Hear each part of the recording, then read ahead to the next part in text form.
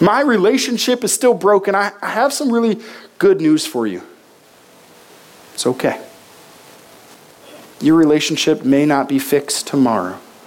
It may require a whole lot of work to look at those wounds and those places that hurt and to find Christ's healing in them. It may require going back to Jesus daily, over and over and over again. I can't do this, but you can. And you can give your all for those broken, imperfect relationships, and they can still fall apart. That might happen. But the promise is this: even when they do, He will never leave you. Even when you're pushed away from the people around you, the ones who should love you the most, He will still love you. And from His very side will pour forth blood and water for you to make you whole, to make you new. And even in our brokenness, even in our imperfections, even when our relationships don't yet look the way we want them to, we can go and invite people, come and see this man who knows everything about me. Still loves me anyway. Come and see. Hi, this is Chris from The Point, a church where you can come as you are and you can text in your questions. You may not be sure what you believe about God, Jesus, faith, or the Bible, and that's okay, because faith is not about having it all figured out, and God is not waiting for you to put your life together before He'll connect with you. If you'd like to find out more about The Point, you can visit our website at thepointknox.com or connect with us on Facebook, Instagram, or Twitter at The Point Knox. Don't hesitate to contact us or join us in person every Sunday morning at 10:30 a.m. at the Regal Downtown West Cinema 8, located at 1640 Downtown West Boulevard. We pray this message has an impact in your life, or at least makes it easy for you to connect with God where you are. In this Imperfect series today, we're looking at imperfect relationships. And I have to apologize, I'm not very good for this message. Because you see, my wife and I, we had one of those perfect engagements. You know the Hallmark movie channel engagements, right? Some strong, independent woman decides she doesn't need a man, and she leaves an unhealthy relationship with ambitions of leaving the country and traveling the world. And in swoops this strapping young man who sees her, love at first sight. He's smitten right off the bat. And before Christmas, they're engaged, right? Every time, every Hallmark movie. And most of the good Hallmark movies, along the way, he's so smitten in love with her, and she wants nothing to do with him. But he wins her over eventually. That was our story. All right, so we met in July, and I asked her out in September. And when I first saw her, before I even knew who she was, my first thought was, that's my wife. That's not a good first thought when you meet a woman, guys. Trust me. I was like, that's my wife. And so I asked her out in September, and she had no interest. Nope, no thanks, I'm good. And a month later, she came back, are you still interested? Yes, I am. And 2 months later, we were engaged right before Christmas. And 4 months after that, we were married. It was this beautiful love story. What could go wrong? We did some pre-marriage counseling before we got married, and there's an assessment that we did, the same assessment I use when I'm doing pre-marriage or marriage counseling. And one of the questions on the assessment was, I believe there will be no conflict in our marriage. 0 to 5. And the pastor who did our wedding made fun of me because I said, absolutely, strongly agree there will be no conflict in our marriage. Now, in my brain, I knew there'd be problems, right? But I was thinking, all the conflict that arises, we'll figure it out pretty easily. There'll be nothing serious, long-term, that's really challenging for us to overcome. We'll get there. It'll be fine. I was totally wrong. See, we got married after 9 months of knowing each other, and 3 months later, I made the brilliant decision, you know how we could save some money? Let's invite my best man to move into the basement. Yeah, I see you looking at your husbands. Guys, if you don't know why she's looking at you, don't do that, okay? So my best man moves in, and he loved to cook, and so he would cook and then leave the mess. And we enjoyed the food, but she did not enjoy the mess. Because I thought I'll get to it later, but later for me was not as soon as it should have been for her. And so she always felt the need to clean up not only after me, but also after him. Also, little did I know that there's some things that happened in my childhood and the way I was brought up that didn't work well in this marriage. See, I was raised in a household that loves sarcasm. Is that you guys? Like, sarcasm was my second language, maybe even my first. Before I could speak, I knew sarcasm. She did not. And unfortunately, in a relationship where one person's sarcastic and the other is not, there's a lot of hurt that happens there. A lot of misunderstanding that happens there. Not only this, I grew up in a household where if somebody got angry, the solution was to yell louder, faster. So whenever we got into an argument, I just thought I needed to be louder, because then we would have the answer solved. It's not how she grew up. And pretty quickly, our perfect relationship was not so picture perfect. There's a reason why Hallmark movies never have a sequel. You can't keep the perfection for long.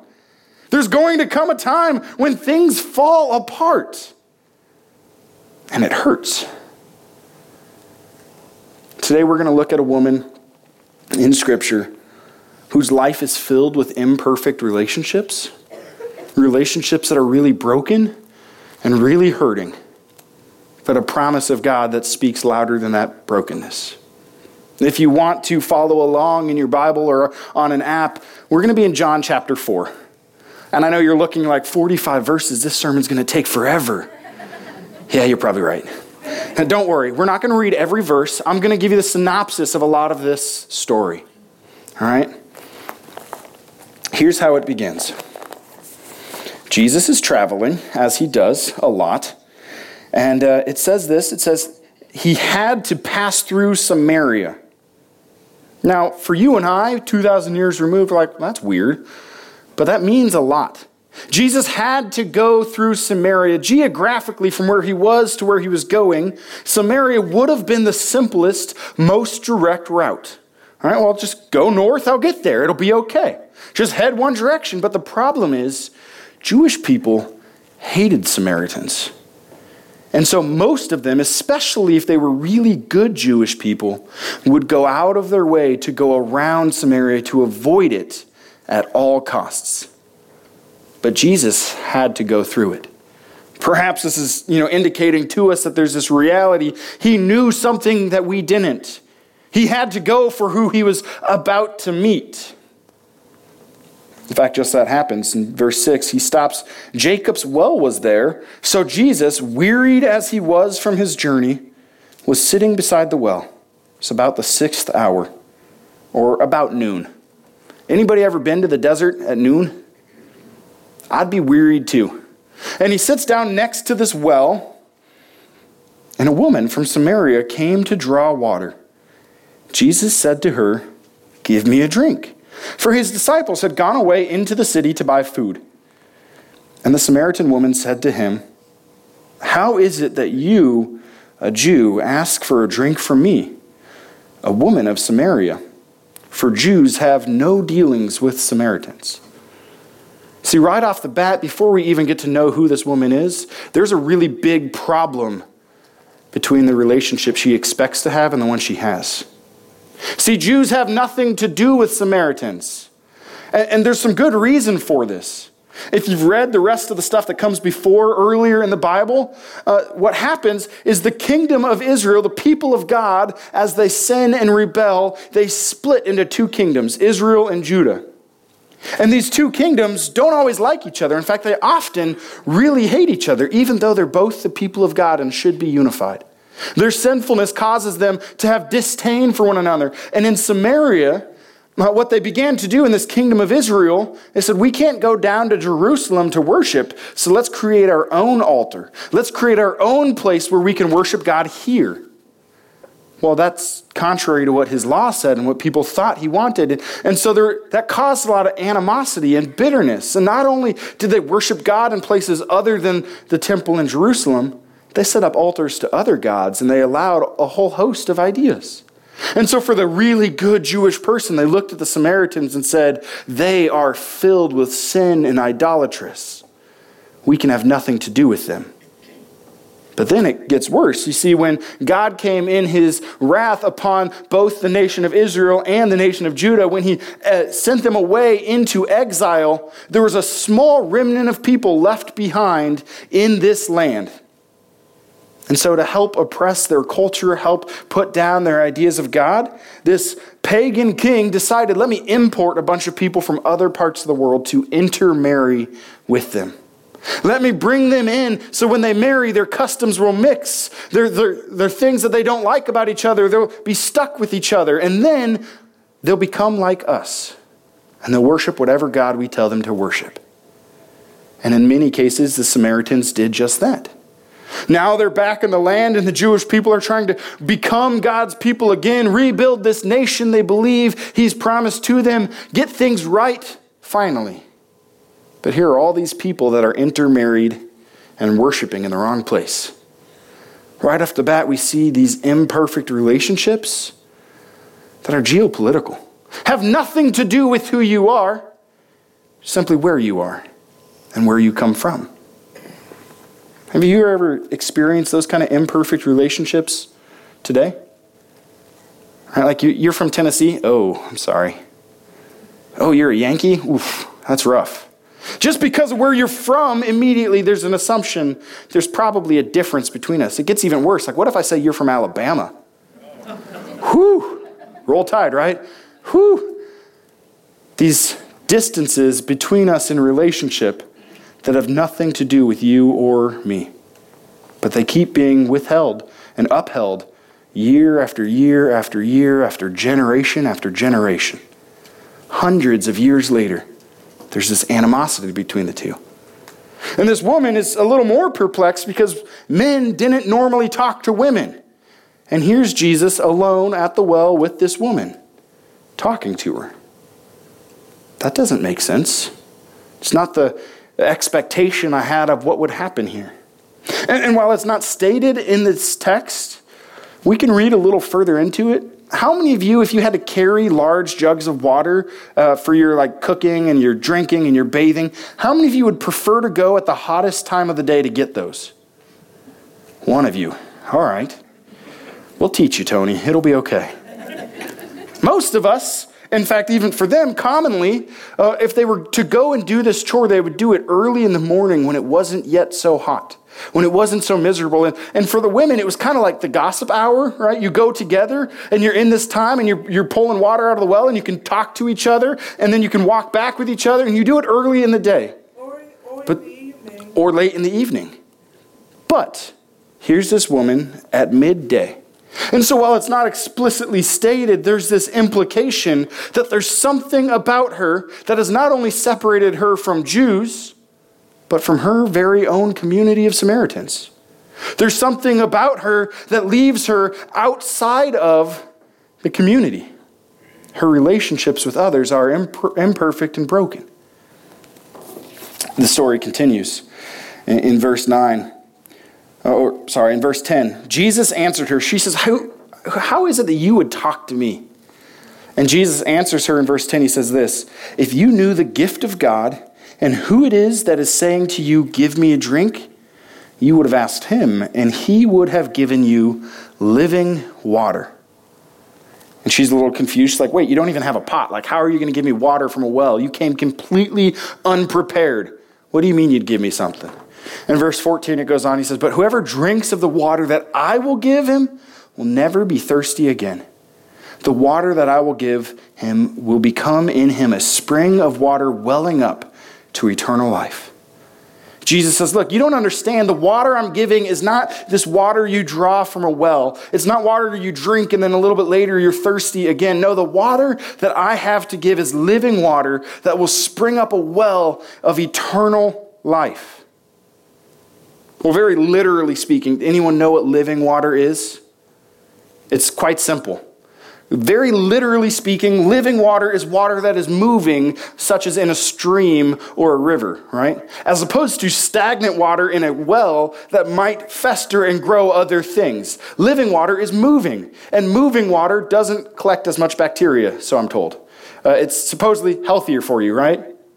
So quite literally, he's like, look, I'm like the spring water. But more than that, spiritually and figuratively, throughout the Old Testament, living water is used to describe what comes down from the throne of God and nourishes all of life.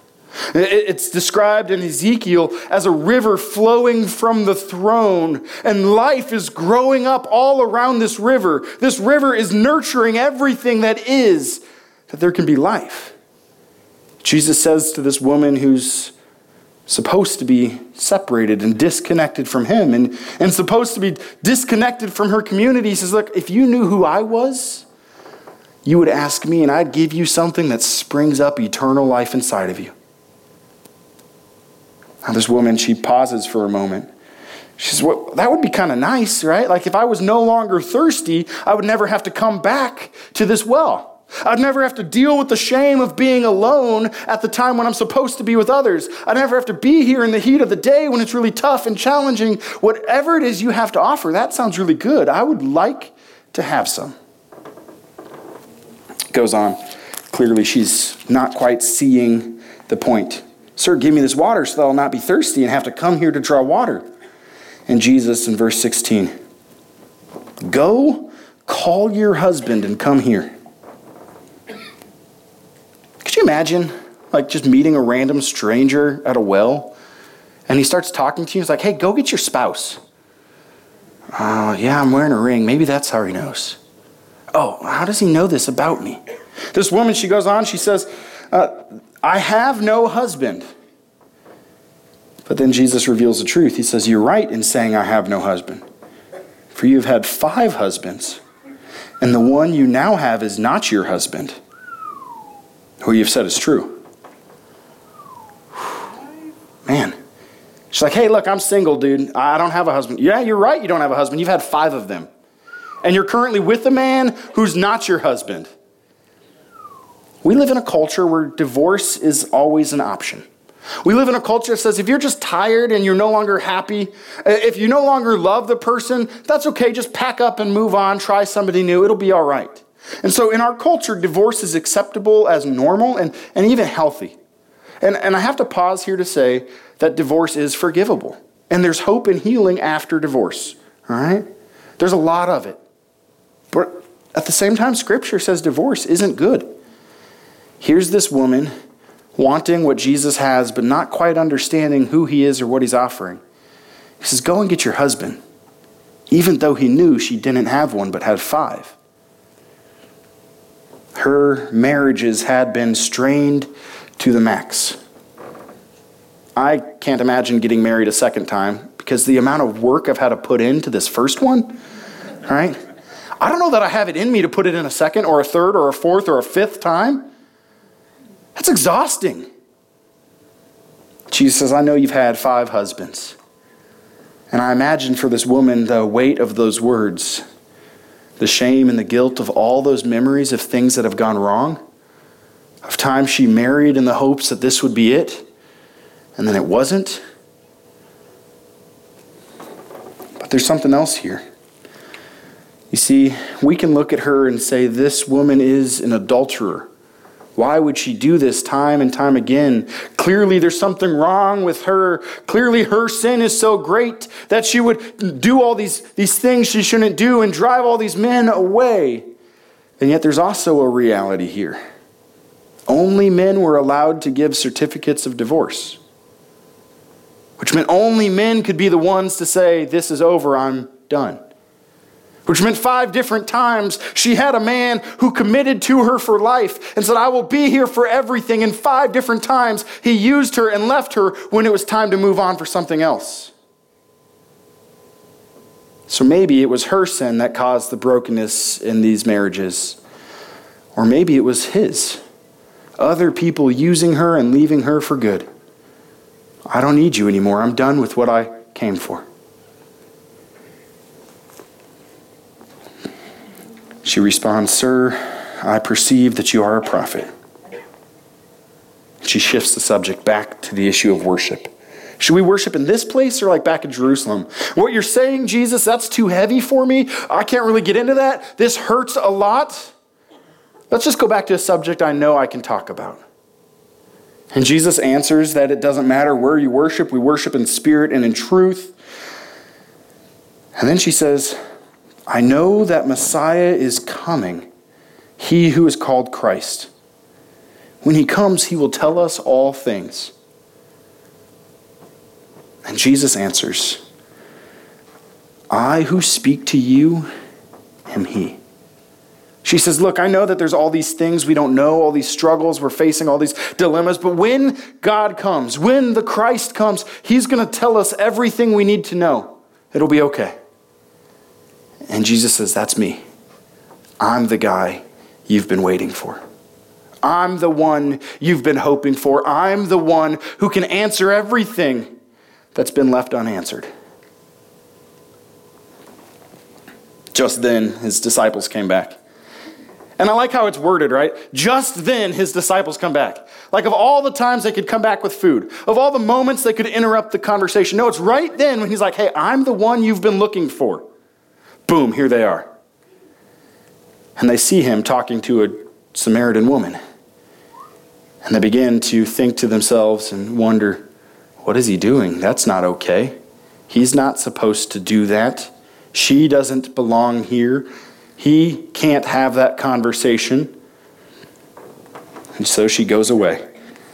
So the woman left her water jar and went away into town and said to the people, come, see a man who told me all that I ever did. Can this be the Christ?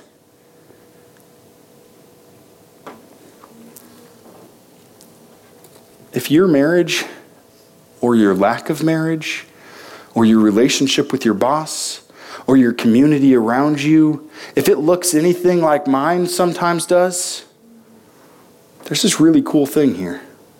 Look, she hears from Jesus, I'm the one you've been looking for. And she goes and she tells everybody. Who is it she's telling? The very community that she's been ostracized from. The very community that she's been an outsider in by her sin and her shame, by her past and the abuse of these men. The very community that left her to go to the well by herself at noon. She says, come and see a man who told me everything I've ever done. How many of you want everybody in here to come and talk to a person who knows everything about you? You're right. That laugh is appropriate. I don't want you guys to know everything about me. Because there's a lot of things about me that aren't good.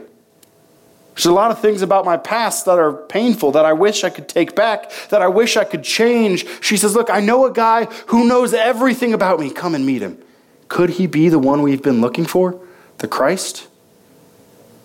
And while she's away, Jesus talks to his disciples, and they're a little confused. Hey, we brought you something to eat. He says, my food is to do the will of him who sent me and accomplish his work. Then he gives this metaphor. He's like, look, imagine a harvest, right? In a harvest time, you look out at the field and you see the way the crop is growing. And you say, in 4 months, there's going to be a harvest, right? There's white on the field. It's beginning to turn colors. You know it's time for a harvest. And the one who's harvesting reaps something they didn't sow. They reap something somebody else sowed. And it's really good. And he says this, I sent you to reap that for which you did not labor. Others have labored, and you have entered into their labor. And then in verse 39, many Samaritans from that town believed in him because of the woman's testimony. See, as Jesus says to them, look, just like a field that is white for harvest, I imagine him looking down over the city, looking out, and seeing this crowd of people in their white clothes coming to him. In their white garb, I imagine that his disciples are hearing him talking like, why is he talking about harvesting? Like, we don't do any of that work. We're just following you. We're fishermen, right? We're not farmers, Jesus. You've got your metaphors wrong. And yet there's this crowd of people who look kind of like that field that's coming to them.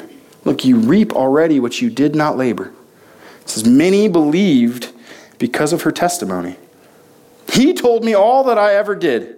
So when the Samaritans came to him, they asked him to stay with them, and he stayed there 2 days. And many more believed because of his word. They said to the woman, it is no longer because of what you said that we believe, for we have heard for ourselves, and we know that this is indeed the Savior of the world. I love that story.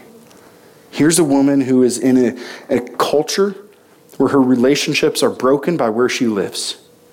She's in a culture where her community, for whatever reason, either she isolated herself or they shunned her. For some reason, her past has caused her to no longer be welcome and included. She's an outsider. These imperfect, broken relationships, even personally her marriages that fell apart, none of these things mattered now because there was one who knew her and loved her, who offered to her living water that she might have this eternal life in spite of all that she had done and all of where she'd been and all of those imperfect relationships. She goes and she tells people, come and see.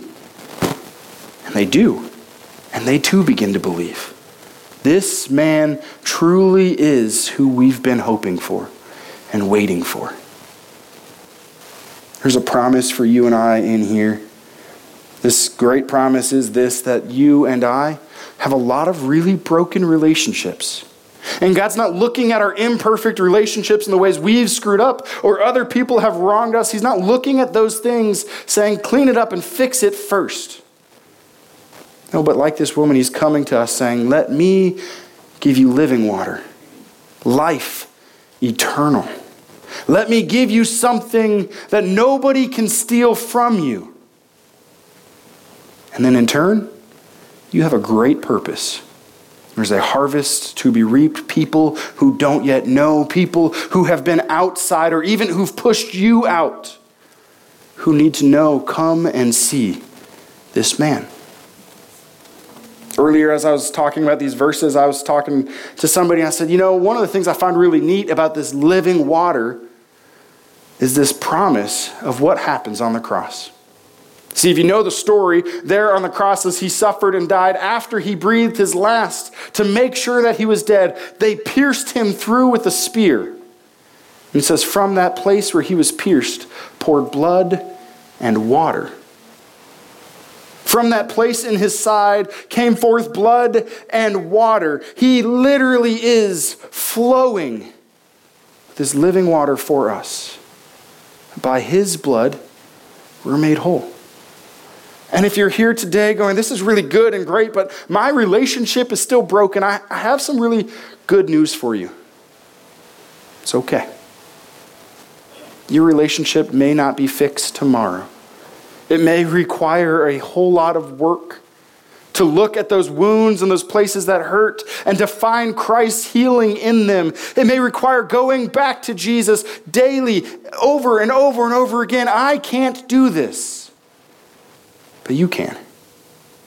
And you can give your all for those broken, imperfect relationships and they can still fall apart. That might happen. But the promise is this, even when they do, he will never leave you. Even when you're pushed away from the people around you, the ones who should love you the most, he will still love you. And from his very side will pour forth blood and water for you to make you whole and to make you new. And even in our brokenness, even in our imperfections, even when our relationships don't yet look the way we want them to, we can go and invite people, come and see this man who knows everything about me and still loves me anyway. Come and see. Will you join me in prayer? Heavenly Father, we thank you for your word. God, whether it's our marriage or our relationship with our spouse or our parents or our children or our neighbors or our bosses, God, we thank you that whatever relationships we have that are broken and imperfect, your grace is enough. Your blood covers a multitude of sins. We thank you that you today offer again living water, that we might in you find hope and healing, that we might find strength today to go to those who've hurt us. Say, come and see this man who knows everything. Come and see this one who is the Christ. Come and see this one who loves me in spite of all this pain. God, we pray today for those of us who are in relationships that are hurting. Would your blood pour out? Would you begin to bring healing? Would you begin to restore that which is broken and bring us into community with others? That through all of this we can know you are good and you are God, and it will be okay. We thank you for our hope in you. Send us out on mission to invite those who are hurting to come and see. We pray this all in the name of the Father, Son, and Holy Spirit. Amen. As we continue our worship, we're going to collect our offering at this time. Real quick, before we collect an offering, we shared last week that there's a budget meeting tomorrow night, and I know a bunch of you moaned, oh, budgets, right? Honestly, anyone? Nobody? Okay, well, thank you. That's exciting. We had a whole lot of people that said we want to be there, and that's really cool. We want a lot of people there. Unfortunately, it's also in my house, which is very limited in seating. So every one of you can be there, even if you haven't yet RSVP'd. However, there's not going to be seats available, and so you'll be standing, which would be a bummer. So we decided, since there's so many people interested, we're going to do it again in a couple weeks. We don't have the date nailed down. But if you want to come and know our philosophy and how we handle money, know our current financial situation and what we plan to do in the future, if you want to be involved in that discussion and you haven't yet RSVP'd, will you send me an email and let me know, just pastoradam@thepointknox.com, and we will put you on the list for the next time, and we'll let you know right away as soon as we know this is when it's going to happen. And if you did RSVP, I really look forward to meeting with you tomorrow. We believe in this place that our church finances are 100% God's, and they're 100% His to use to connect the disconnected in this area. And so since you're part of this church body, we want you to be a part of how do we use that money well. But before that meeting, we are going to finish our worship today, and we're going to collect an offering. If you came prepared to give today, you can do so in the popcorn buckets. I can't see in the back, but I think they're waiting in the back to hand them out. Oh, maybe not. There's Leslie. Here she comes. You can give in the popcorn buckets if you have a physical cash or check. If you filled out that Connect card, we'd love to get it from you and pray with you through the week. Those can go in the bucket as well. And if you prefer, like myself, to give electronically, you can do so at thepointknox.com. However you choose to give, I want you to hear this first. Don't give because it gets you more of His love. That's not true. Give because He's loved you already, exactly as you are. Thanks. If you've never taken FPU, I strongly recommend it. It's a really great class to learn how to manage your finances in a healthy way and how to get the most out of whatever God has given you. I love the class.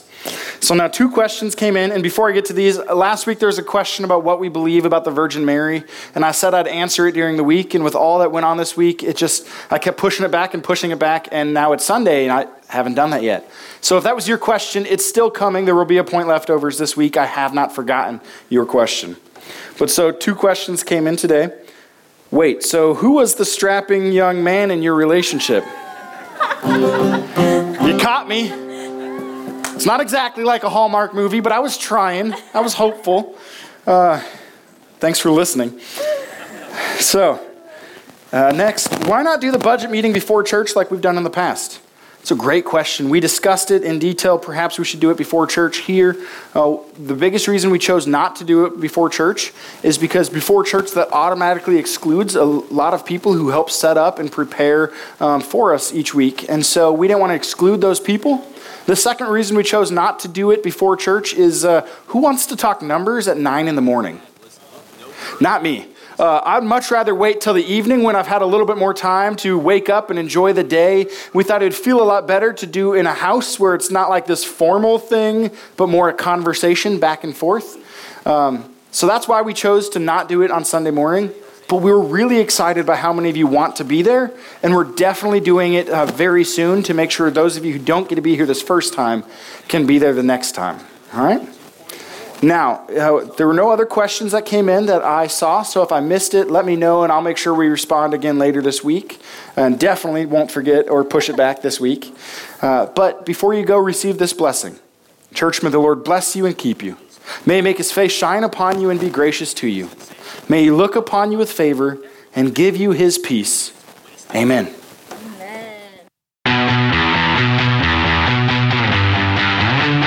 Thank you for listening to one of our Sunday morning messages.